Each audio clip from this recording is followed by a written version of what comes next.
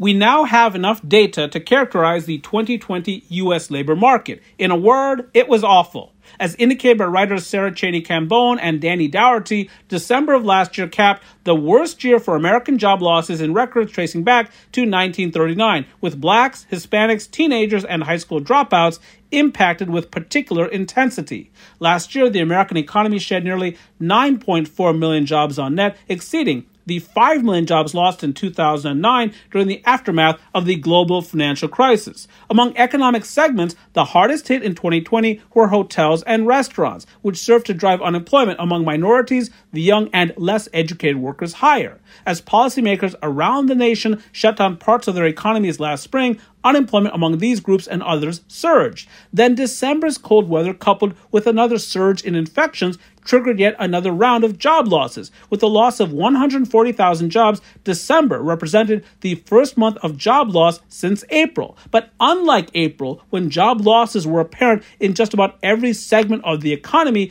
December's job losses were concentrated in the restaurant and hotel industries. For WYPR and my producer Luke Spicknall, I'm Anirban Basu.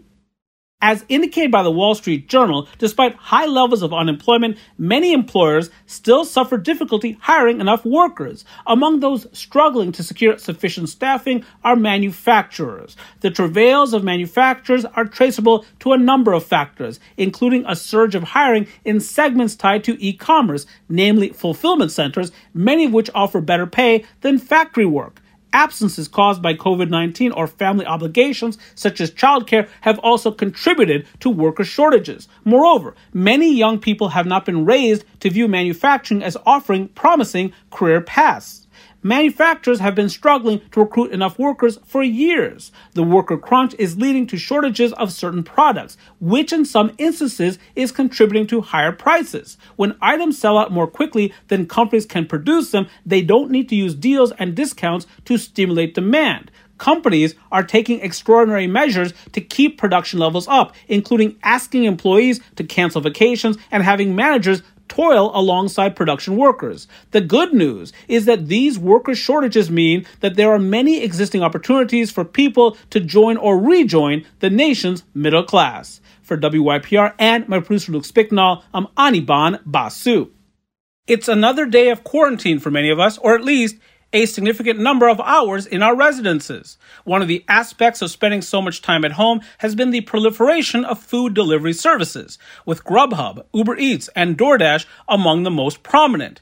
You may have noticed that ordering food for delivery can be an expensive proposition. There is the cost of food, of course, but delivery charges can add up quickly. As indicated by writer Laura Foreman on DoorDash, total fees before discounts, such as those associated with its loyalty program, can exceed 50% of the food's cost across many major suburban areas. This figure includes recommended Dasher tips. The data are based upon an analysis of consumer receipts reviewed by the Wall Street Journal. Regulators have taken note. In September, U.S. congresswomen from 3 states sent a letter to the Federal Trade Commission requesting an investigation into the impact of highly consolidated food delivery services. In other words, because there are only a handful of major players, there is growing concern regarding unfair practices of food delivery platforms, including excessive fees and commissions. Bon appetit. For WYPR and my producer Luke Spicknall, I'm Anirban Basu.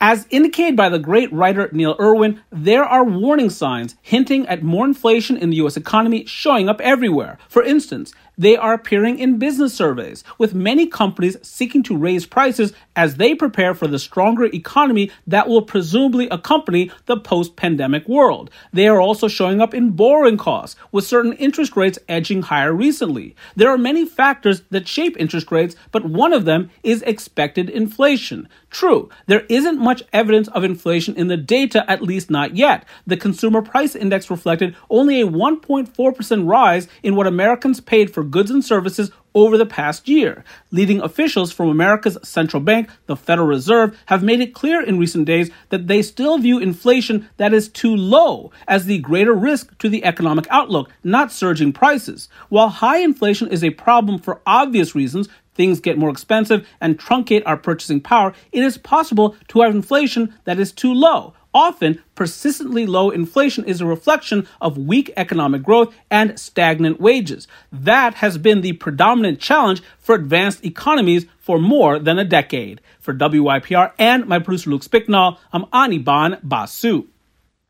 While the novel coronavirus has impacted the U.S. economy from shore to shining shore, there are certain communities that have fared better from an economic perspective. In general, economic lockdowns have been less strict in the American South, and while that may not be consistent with optimal public health outcomes, metropolitan areas like Phoenix, Dallas, and Atlanta have generally fared better in terms of preserving employment bases than communities like New York, Detroit, and San Francisco, where social distancing mandates have been stricter. The composition of regional economies also plays a part. White-collar, job-intensive regions like Washington, Baltimore, and Seattle are more likely to hold up better than others given the ability of many workers to supply effort from home. Markets like Orlando and Las Vegas are especially vulnerable since they depend so heavily upon in-person interactions. Indeed, as indicated by CNN, Las Vegas has been hardest hit among large U.S. metropolitan areas during the pandemic. By April of last year, Las Vegas's unemployment rate was 34%.